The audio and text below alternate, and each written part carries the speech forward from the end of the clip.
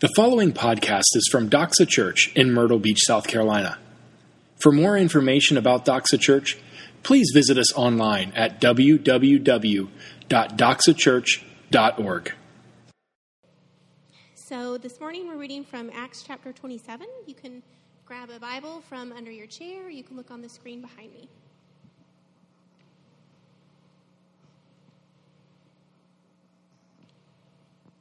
Okay, chapter 27, verse 9. Since much time had passed, and the voyage was now dangerous because even the fast was already over, Paul advised them, saying, "Sirs, I perceive that the voyage will be with injury and much loss, not only of the cargo and the ship, but also of our lives." But the centurion paid more attention to the pilot and to the owner of the ship than to what Paul said. And because the harbor was not suitable to spend the winter in, the majority decided to put out to sea from there on the chance that somehow they could reach Phoenix, a harbor of Crete, facing both southwest and northwest, and spend the winter there. Now when the south wind blew greatly, supposing that they had obtained their purpose, they weighed anchor and sailed along Crete, close to the shore. But soon a tempestuous wind, called the northeaster, struck down from the land. And when the ship was caught and could not face the wind, we gave way to it and were driven along, running under the lee of a small island called Cauda. We managed with difficulty to secure the ship's boat. After hoisting it up, they used supports to undergird the ship. Then, fearing that they would run aground on Syrtis, they lowered the gear, and thus they were driven along.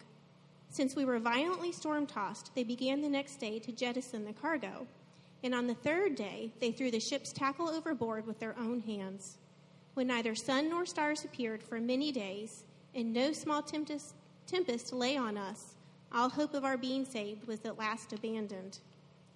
Since they had been without food for a long time, Paul stood up among them and said, "Men, you should have listened to me and not have set sail from Crete and incurred this injury and loss. Yet now I urge you to take heart, for there will be no loss of life among you, but only of the ship. For this very night there stood before me an angel of the God to whom I belong and whom I worship. And he said, 'Do not be afraid, Paul.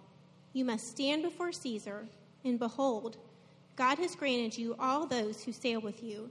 So take heart, men, for I have faith in God that it will be exactly as I have been told. But we must not run aground on some island.'" Well, we're in our last 2 weeks of our series, Jesus Continued, the book of Acts.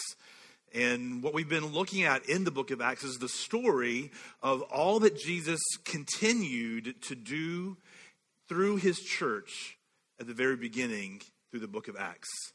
And I've really enjoyed it. I hope you have as well. This is the part you should be nodding your head up and down. Yes, we've really enjoyed it. Now, what we've seen in this book is the last 7 or 8 chapters is that it really zeroes in on Paul, the Apostle Paul, and shows us his journey from being arrested in Jerusalem to eventually arriving in Rome in chapter 28. So the last 7 or 8 chapters is taken up with his arrest, his trials, and his journey from Jerusalem to the city of Rome, his destination. And what we've seen along the way the past few weeks is we've talked about how we can see that Paul had in this journey, we see his spiritual courage. We also talked about how he was about the proclamation of the good news. We also saw about the source of Paul's, or his secret source of strength to continue along the way. And what we're going to see today is really a theme that goes along with the rest of those things that we've covered. But it's really important to see, because what is easy to overlook as we're reading the Bible is you sit down, and if you actually read the Bible, you can read these last 7 or 8 chapters in really just a few minutes. But what you miss as you read it is you miss the incredibly long amount of time it took for Paul to live this out, and the meandering journey that he went along to finally get to his destination. It took a long time, and it was a meandering journey.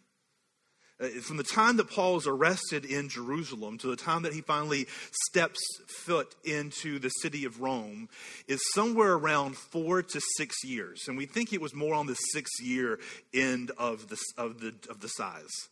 Can you imagine that? He's arrested in Jerusalem wrongly. And then from the time that it takes him to get there in custody of the Roman Empire to finally make it to Rome is almost 6 years. And the journey was not easy. It was full of disappointment and frustration. It was maddening in its starts and stops. It is full of suffering for Paul in order to get to the destination that God has called him to go to Rome, which, by the way, is the story here, is that when Paul was finishing his last missionary journey, God told him, you have to go to Jerusalem and then you're going to go to Rome. So Paul knows that is his marching order, to go to Jerusalem and go to Rome. And he knows that along the way, he's going to endure suffering and a lot of disappointment and frustration along the way. And it is full of that. So just to give you a picture, we're going to kind of do like we did last week. We're going to look big picture of the story, and then we're going to zero in at a couple places that will hopefully highlight what is going on in the story. So just to give you an idea of what's happening in beginning of chapter 25 through verse 10 of chapter 28. So that's the whole section we're looking at, is Paul finds himself in a jail in Caesarea, which is the Roman provincial capital near Jerusalem. And he's originally under a Roman governor named Felix. And Felix he appears before Felix in trial, and Felix doesn't really know what to do with him, and so he keeps him around in jail for 2 years. And he finally passes him off to the next guy and says, hey, this is your problem now. And the unfortunately named Festus comes in, and he takes over for Felix after that. And Festus comes in and he travels down to Jerusalem to meet the Jews. And it seems like the first order of business of the Jewish authorities in Jerusalem in Festus's new reign as governor is to say, hey, Festus, what are you going to do about this guy named Paul? We really want him killed.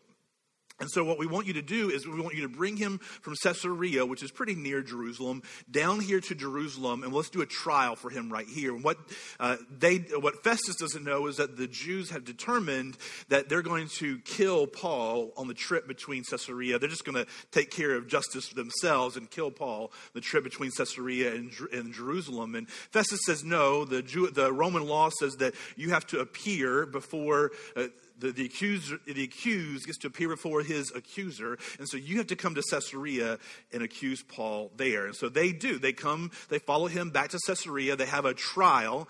And in this trial, they lay out their case for him. And Paul, lays out his defense. And Festus does not know what to do. He's like, you guys, this seems to be like a religious squabble between you guys. And I don't understand what to do. So Paul, what if we send you back to Jerusalem and I'll go there with you and we'll do you guys can do your little religious trial there. And Paul says, no, I've been arrested under Roman law, so it's to Caesar who I appeal to. And so what this was is that this was like an ace card that was or a wild card that was in every Roman citizen's back pocket. And if you were standing trial any place outside of Italy, and things were going poorly, you didn't feel like you were getting a fair trial, then you could pull out this card and say, I appeal to Caesar, and everything has to stop, and they have to send you to Caesar for him to hear your trial. And the idea was so that way you can get a fair trial. It doesn't mean you're not going to get sentenced. It just means that way you can hear a fair trial. Paul says, I appeal to Caesar. Festus is like, man, I don't even know what to tell Caesar about this cat named Paul. Like, they're having some religious squabble. They want to kill him. I don't know what to even do with him. And so he kind of keeps him around for a while. And King Agrippa, who was king over a small area around Lebanon, comes down with his sister Bernice, which, there was some gossip going on about King Agrippa and Bernice about what was going on between them, some weird stuff between, brother and sister, but that really doesn't play in the story. I just thought I'd drop that on you just to gross you out. And so they appear there, and Festus says, hey man, I got this cat named Paul. I don't know what to do with him. Will you guys listen to his story? They said, yeah, we'll hear him. And so they have a big pompous ceremony, and Paul comes in and he lays out his life, his story of how he came to Christ before Festus and Agrippa and his weird sister Bernice. And so he lays out his story. And Paul says to Agrippa, who was aware of what had been going on with Jesus and the whole story, he says, don't you believe? And Agrippa says, Paul, in such a short time would you convince me to be a Christian? But they still don't have a reason that Paul should be killed. And so they say to each other, Festus and Agrippa, they said, man, if he hadn't appealed to Caesar, we could let him free. But Paul had appealed to Caesar, and so Festus delivers Paul to the centurion who's on his way to Rome to guard him and to take him to Rome. So then he begins a journey from Caesarea by boat, hitting several places along the way to get to Rome. Now, Paul had, up to this point, had traveled extensively. In his church planting trips alone, we think that he traveled about 3,500 nautical miles as a church planter. He got around. And so he's experienced what it's like on the sea. And it's getting late in the season of sailing, and so he tells the centurion, hey, it's almost November, and nobody travels after November on the Mediterranean Sea on long trips. And if we continue this journey, I get a sense that it's not going to go well for us, that we're going to experience a loss of life. The centurion listened to the pilot on the boat, and they still try the journey. So while they're on the Mediterranean Sea, a nor'easter comes up. It's basically like a hurricane comes up, and they are caught up in it. They end up getting caught up in it for 14 days. Now, I got seasick on a cruise ship. Meg and I were married, we're newly married, and we get on the cruise ship, a Carnival Cruise Line giant ship, and we are on the edges of a tropical storm. We're not in the tropical storm, we're on the edges of the tropical storm. Most people, it's not bothering, but me, a cat from Conway, South Carolina, I'm turning green, and it is not the ideal honeymoon night for us on this cruise ship. That's on the edge on a giant ship. Can you imagine what it'd be like on a small boat that holds a few hundred people in the middle of the Mediterranean Sea? How terrible that would be. It's so terrible that the sailors themselves, these experienced sailors, don't eat for 14 days. They're either too busy trying to keep the ship afloat, or they're so seasick that they don't feel like eating, that for 2 weeks they do not eat. They're stuck. They're probably giving up for, it's going to be a loss. We're going to die. And Paul comes before them, and one morning he says, I have been visited by an angel. And this angel has promised me, an angel of the God to whom I belong and whom I serve. And this angel has promised me that not a hair on our heads will be lost, but we will all make it safely to land. And not long after that, in fact, he tells them, he says, you guys should eat. Not long after that, they start to see that they're taking measurements, and they are getting closer to land. And finally, they run aground on a sandbar, and it starts to break up the ship. This is Paul's tough journey. Think about the journey, by the way. He's trying to get to Rome.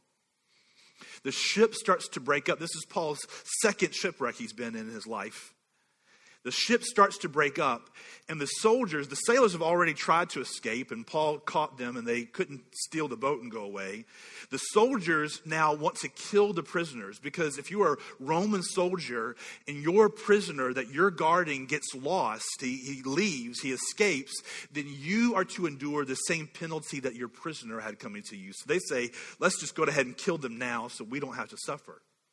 And the centurion says, for the sake of Paul, no, let them live. The ship starts to break up. Some swim and some go on float on wreckage to land. And all 276 of those aboard make it safely to land. They find out that they're on an island called Malta, and the natives there are showing them kindness. They build them a fire to try to warm them because it's rainy and cold. And Paul, this is insult to injury, right? I mean, he's a prisoner wrongly accused. He's on his way to Rome in a ship that gets caught in a storm after he warned them not to go. It's breaking up. He's washed ashore. He's cold, it's wet, and it's rainy. And he's carrying a bundle of sticks to put on the fire.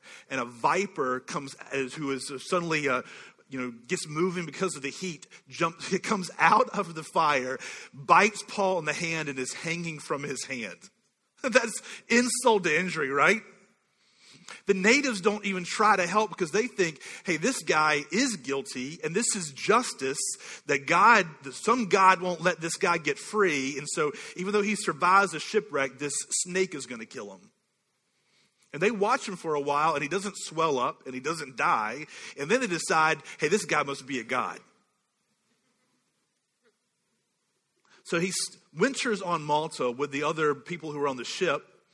And along the way, the leader of the island of Malta, his dad has been sick. Well, we think it might have been something called Maltan fever, which they discovered in like the late 1800s. Discovered a cure for it, actually. Then that there was this germ or something going around in the goat's milk on the island. And if you contracted this disease, you would have a fever for an average of 4 months. And there are some reports of people having fevers for 2 to 4 years. He was very sick. And he prayed for this man, his father, the father of the leader of the island. This man is healed, and then all the sick people of the island are brought to Paul and the fellow believers, and they pray for them, and they're healed. So they send them along the way, and finally, Paul makes it to Rome, only to be put in lockdown and forgotten for a long time. That's the story of Paul's trip to Rome. It's a long and meandering and difficult story full of suffering. But this wasn't really new to Paul. His whole life had been a journey since he became a believer. He never stayed in any one place very long. He was always on a journey from one place to the next. It's really the story that we see in Paul as a story of journeys. And this last journey is the last leg of the last journey of his life.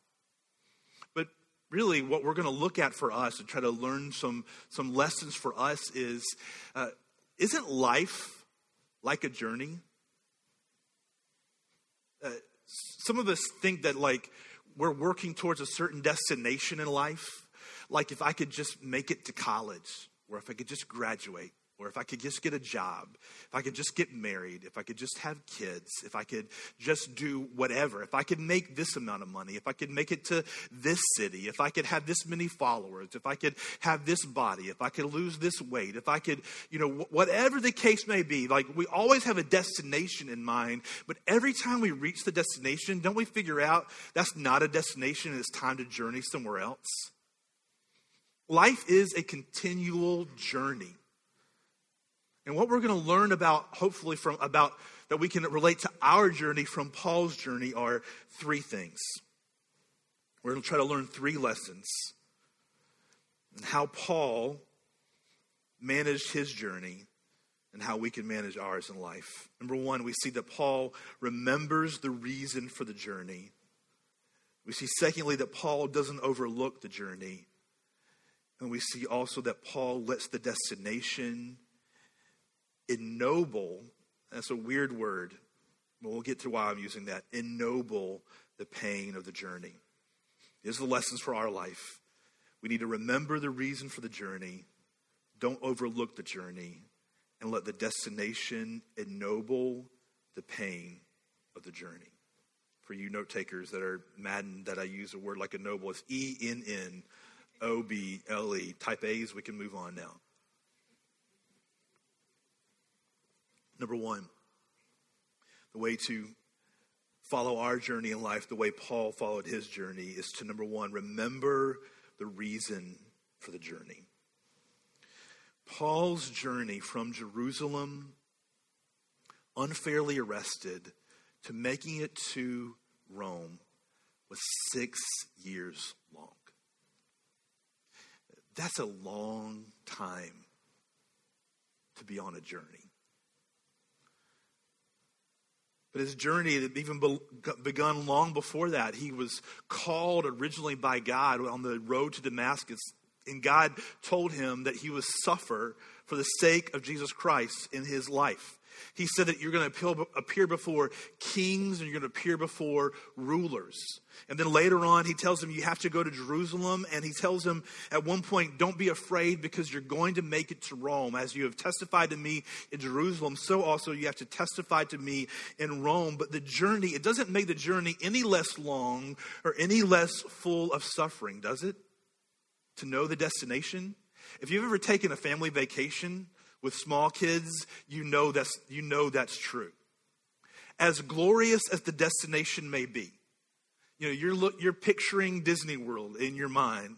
You're picturing that oceanfront room or that beach house in your mind. The long packing and the long drive and the complaining and the crying and the fighting and one time we took Sophia and she was potty training and we had to put like a little potty in the back of the car and had to stop every time she had to use the bathroom and like I guess it was kind of ghetto now that I think about it. We would put her we would open up the hatch, try to like guard her so nobody could see her on the road and let her pee right there on the road so she wouldn't like have an accident. I'm sure Sophia's glad I shared that story. Because you have a destination, it doesn't make the journey any less long or any less hard or any less painful, does it? How did Paul keep going? I mean, wouldn't it be easy to give up at some point of this journey? I mean, he has 5 trials recorded in this journey. And each one, he defends himself. Each one, the ruler says, I don't really see why he should be, like, he should be anything but acquitted. But yet they keep him in chains. And they pass him off to the next person, to the next person. He finally gets on the ship to go. He tells them we shouldn't go. The storm comes up. They don't eat for 14 days. They're afraid they're going to die. Finally, Paul knows that they're not going to. And then they're shipwrecked on top of that. And then a snake bites them.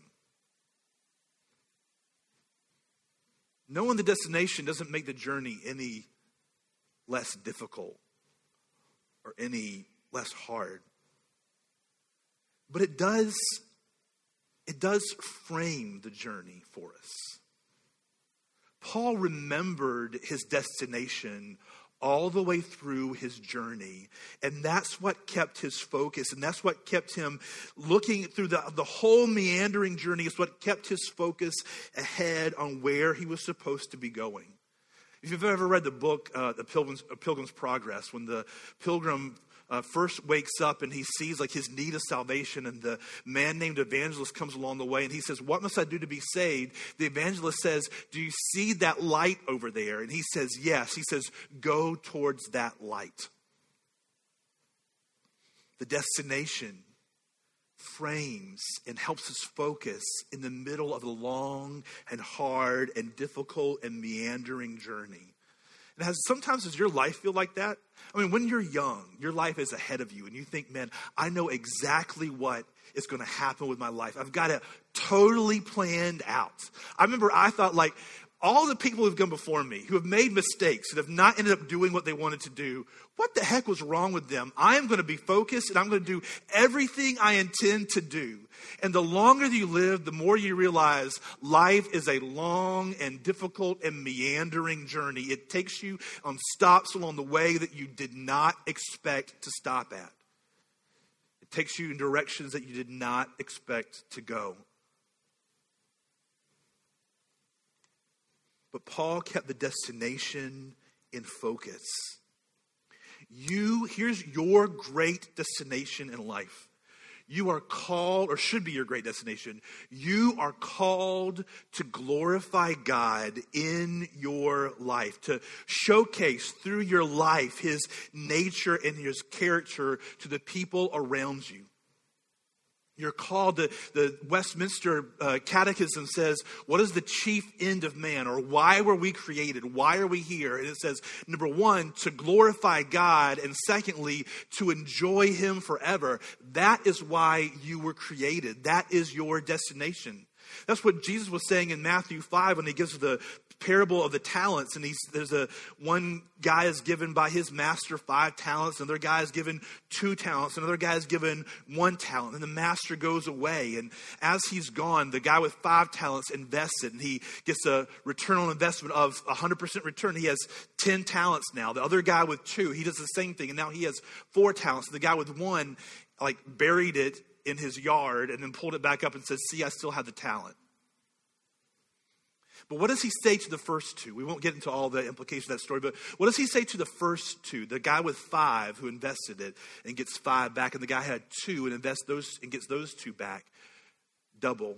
What does he say to them? He says, well done, my good and faithful servant. You have been faithful over a little. I will set you over much. Enter into the joy of your master. That should be all of our intended destination. To get to the end and hear him say, well done, my good and faithful servant. You are faithful with little. Because no matter how much or how little you have in this life, it's little compared to what you'll have in eternity if you're a believer.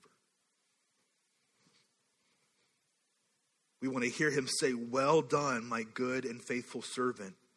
But think about this.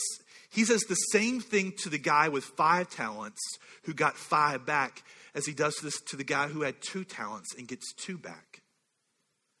That speaks to the fact that we all have different journeys, right?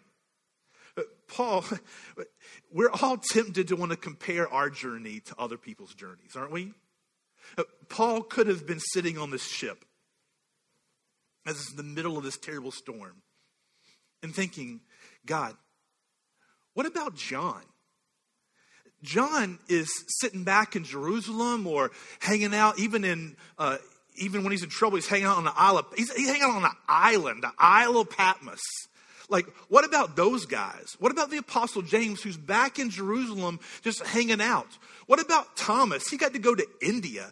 I have been shipwrecked now, going to be twice. I'm in the middle of this storm. I'm wrongfully accused, wrongfully enchained, headed to Rome, and I don't know what awaits me there. And all you've given me an assurance to say, we must run aground on some island. But we're going to be safe. Paul's path, his journey was harder than some others, but it was also easier than others. But we're also tempted to want to compare the journeys, right? To look over and say, what about them? I know you've called me to walk my path, but why do they get the nice car? I love you and they love you. That's okay. They drive that car. What about me? They get to have kids. I don't get to have kids. They have a husband. I don't have a husband. Oh, this isn't fair. My journey, it's harder. They don't have cancer. I do. It's easy to want to compare journeys and look over in other lanes. But the point isn't the comparison of the journey. It's what do you do with the 2 talents or the 5 talents that he gives you? Because the journey isn't the point. The destination is the point. To do with what he has given us in our hands to do, wherever he has placed us, and to at the end hear him say, well done. The point isn't whether you turn 5 talents into 10 or 2 talents into 4. The point is that you get to the end and you hear him say, good job. You've been faithful over little. Now enter into much. I love the Chronicles of Narnia. I tell you guys that all the time. If you have not read them, you need to read all 7 books, one way or the other. One theme that you see often is there's this guy named Shasta and the horse and his boy, and he finally meets Aslan. And he asks Aslan, the lion, who's the picture of Jesus in the story, he asks Aslan, he said, what about this girl over here? What about what she did? And he answers him and he says, child, I'm telling you your story. No one is told any story but their own. Your concern isn't what anybody else has been given and what they're doing with it. It's only what he's called you to do with your own story, with your own talents. The question is, do you trust the one who's writing the story? It's easy to compare our journey with others, and it's also easy to become overly focused on the journey, right?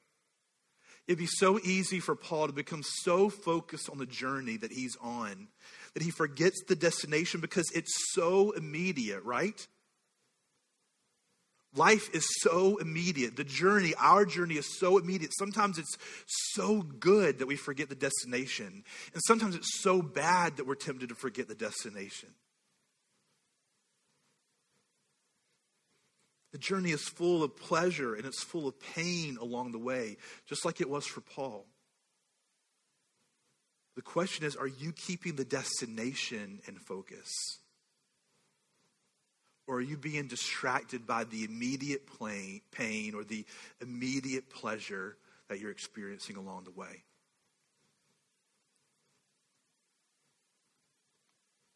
The destination, where we're all headed, if you're a believer in Christ, where we're headed, to hear him say, "Well done, my good and faithful servant," the destination defines the journey. We would all endure a difficult trip to Hawaii if on the other end of the trip was a free 2-week stay in a luxurious oceanfront villa. We would all endure a difficult trip there. Who cares how you get to paradise as long as you get there, right? But it's easy to get so distracted by the journey and the pain and pleasure along the way that we lose sight of the destination. And suddenly we don't even know where we are anymore or where we're going. Paul knew his destination, but he also had an assurance of his destination. These are the key verses, I think, in this whole section. Acts chapter 27, verse 23 through 25. Paul told the people on the ship, "For this very night there stood before me an angel of the God to whom I belong and whom I worship. And he said, 'Do not be afraid, Paul. You must stand before Caesar. And behold, God has granted you all those who sail with you. So take heart, men, for I have faith in God, that it will be exactly as I have been told. That it will be exactly as I have been told. But we must run aground on some island.'" Paul had received an assurance that they were going to receive safe arrival, that he was actually going to appear before Caesar in the end, that they were going to survive this storm, that they were going to survive the shipwreck. And it's that the assurance that kept him focused to the payoff at the end. But it was a deeper assurance than just the fact that they were going to make it to shore and he was going to make it to Rome. How do we know that? Because we read in Philippians, he reads of the overriding principle of his life, the overriding drive in his life that pushed him. Philippians 3, verses 7 through 8 and 10 and 11 and 13 and 14. Listen to these. "But whatever gain I had, I counted as loss for the sake of Christ. Indeed, I count everything as loss because of the surpassing worth of knowing Christ Jesus my Lord. For his sake, I have suffered the loss of all things." Think about the journey as we're reading this. "For his sake, I have suffered the loss of all things, and I count them as rubbish in order that I may gain Christ." Verse 10, "that I may know him and the power of his resurrection, and may share in his sufferings, becoming like him in death, that by any means possible I may attain the resurrection from the dead." Verse 13, "Brothers, I do not consider that I have made it my own, but one thing I do, forgetting what lies behind and straining forward to what lies ahead, I press on toward the goal for the prize of the upward call of God in Christ Jesus." That was the greater destination that Paul kept in mind. I want to know him and attain the resurrection from the dead, to be close to him, to feel his pleasure, as we saw in that Matthew chapter 5 passage. In Revelation 21, this is what Paul is thinking about. "Then I saw a new heaven and a new earth. For the first heaven and the first earth had passed away, and the sea was no more. And I saw the holy city, New Jerusalem, coming down out of heaven from God, prepared as a bride adorned for her husband. And I heard a loud voice from the throne saying, Behold, the dwelling place of God is with man. He will dwell with them, and they will be his people. And God himself will be with them as their God. That's paradise. Listen to this. He will wipe away every tear from their eyes, and death shall be no more. Neither shall there be mourning, nor crying, nor pain anymore, for the former things have passed away. Rome for Paul was a destination, but it was not the destination. There was limited payoff and limited assurance to make it to Rome. He didn't know what was going to happen when he got there, but he knew that when it was all said and done, he wanted to hear, Well done, my good and faithful servant. And he wanted to have God wipe away every one of his tears.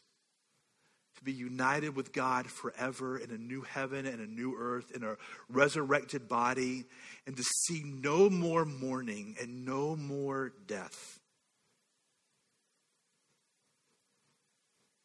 And you are on your way to that destination if you're a believer. Remember that that's the reason for the journey. The destination is the reason for the journey. We're going through a difficult journey now in life, but remember the reason at the end to hear him say, Well done, my good and faithful servant. You've been faithful with what I gave you. And for some of us, he's given us a lot of pleasure and a lot of joy here. And all of us, he's given us some amount of pain and suffering here. But the payoff is at the end, at the destination. Remember the reason for the journey, but also don't overlook the journey. Sometimes the journey feels so long and it feels so unnecessarily hard, doesn't it? Doesn't life sometimes feel so long and so unnecessarily hard? But it is necessary, and God is working in the middle of the journey. Paul probably doesn't feel like it. It seems like the story of his journey is a story of suffering after suffering, disappointment after disappointment, frustration after frustration. We see him appear before kings and rulers, but whenever he appears before them and he proclaims the gospel, we don't see any reason to believe that they came to faith in Christ. We don't see any reason to believe that the centurion or the soldiers and sailors around him on this trip came to Christ. We see very little, in fact, it seems to feel like we see very little fruit in this part of Paul's life compared to the rest of his life when he was planting churches. But all that time and effort is not lost. He was on God's journey for him. And God was working something inside Paul, just as he is working something inside us as we are on the way to him, the destination. God's using the circumstances along the way in life and the journey to train us to trust him and to train us to find ultimate pleasure and joy in him alone and not here. God's working through us in ways that we do not understand. Paul probably saw very little fruit on this path on his way to Rome. And yet we see little fruit on this long way, but we know that God was working his plan for his glory. God is working in the journey. We don't always understand how, but the truth is we don't have to understand how. We just have to trust him that he is. All that we're responsible for is what he has put in our hands, wherever he has placed us, and to know that he has the final destination locked down for us if you're a believer. Remember the reason for the journey. Don't overlook the journey. And lastly, let the destination ennoble the pain of the journey. This word ennoble, I tried to find a better word. But it's the best word I could find and I can think of.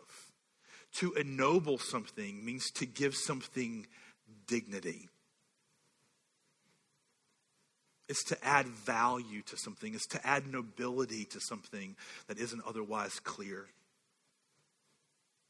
Paul had an assurance that he was going to make it to Rome.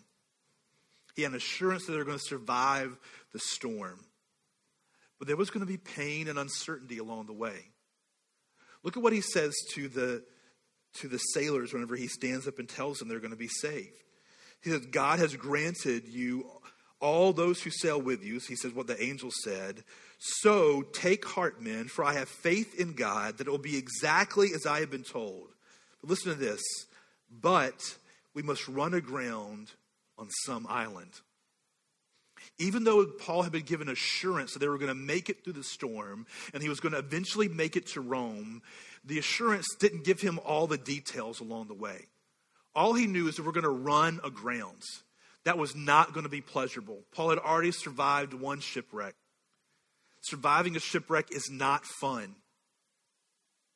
There's going to be pain and suffering along the way. He didn't know it was going to involve a cold, rainy beach and a fire and a snake. He didn't know that whenever he got to Rome, he was going to still be in chains. He didn't know that he would, according to history, that he was going to be acquitted and then rearrested later and finally martyred for his faith. He didn't know all that was going to happen along the way. We're going to be saved, but first we must run aground on some island. He didn't even know where that was going to happen or the details of how it was going to unfold. He was just going to have to experience, let it play out. And if you are here and you're a believer in Jesus Christ, have you been born again? If you have, then you have an absolute assurance of the final destination, but you don't know how it's going to play out between now and then. If you're here and you have not been born again and you are not a believer in Christ, you also have an assurance of a destination that is far worse and full of no final joy and pleasure and peace at the end. I prayed today would be the day you would become a believer. But even if you are sure, if you're a believer and you're assured of the destination at the end, it doesn't lessen the pain of the journey along the way. Remembering the destination, where we're going, doesn't mean that we ignore the pain, but it does ennoble the pain. It gives a dignity and a meaning to the pain that we experience along the way that isn't there otherwise. Close with these few thoughts. I don't remember exactly when I had the first thought, first conversation with Megan about wanting to plant a church or help lead a church. But I do remember a day about 16 or 17 years ago. I was cutting grass and I was listening to this pastor on my headphones as I was doing it. And I remember he was telling a story about how he had been at his church for about 3 or 4 years. And he had spent this time, the first few years at his church, trying to help his people understand that our greatest mission in life and our greatest joy in life is to glorify God in our lives. And one night he got a call, one of those terrible calls that you get as a pastor. A couple who had been pregnant had given birth, and the baby wasn't supposed to live more than a couple of days. That's a heartbreaking call to get. An incredibly painful thing. Something we should mourn over. And he shows up to the hospital room and he walks in and this couple is there and there are tears, obviously. And he walks in and they said something, though, to the effect of, when they saw him, they said, "Pastor, this is incredibly painful, but we pray that God would be glorified through this." He had done his best to try to lead these people to the realization that God's glory is our ultimate joy, and we don't understand the painful turns that life makes along the way. But the deepest prayer of the believer is, God, be glorified in this, in the middle of the pain and the sorrow and the heartbreak. And that, I remember listening, and I remember thinking that that was the moment when I knew I wanted to help lead a church. To help lead a community of people who lets the cross ennoble the pain of the journey along the way. To say, God, it doesn't mean that it's less, that it hurts less, but it does give dignity and meaning to the pain. Because the cross is what ennobles our suffering in this journey of life. Because it's there that Jesus shared and took our deepest pain and our deepest suffering. And he took that so that we could be assured of a better destination at the end. The cross doesn't lessen the pain that we feel along the way, but it does redeem it. That's what Paul means in that section of Philippians when he says, I want to share in the sufferings of Christ, that I may attain to the resurrection. It redeems the suffering. It redeems the pain. It shows God's glory through it and shows his value to us through it.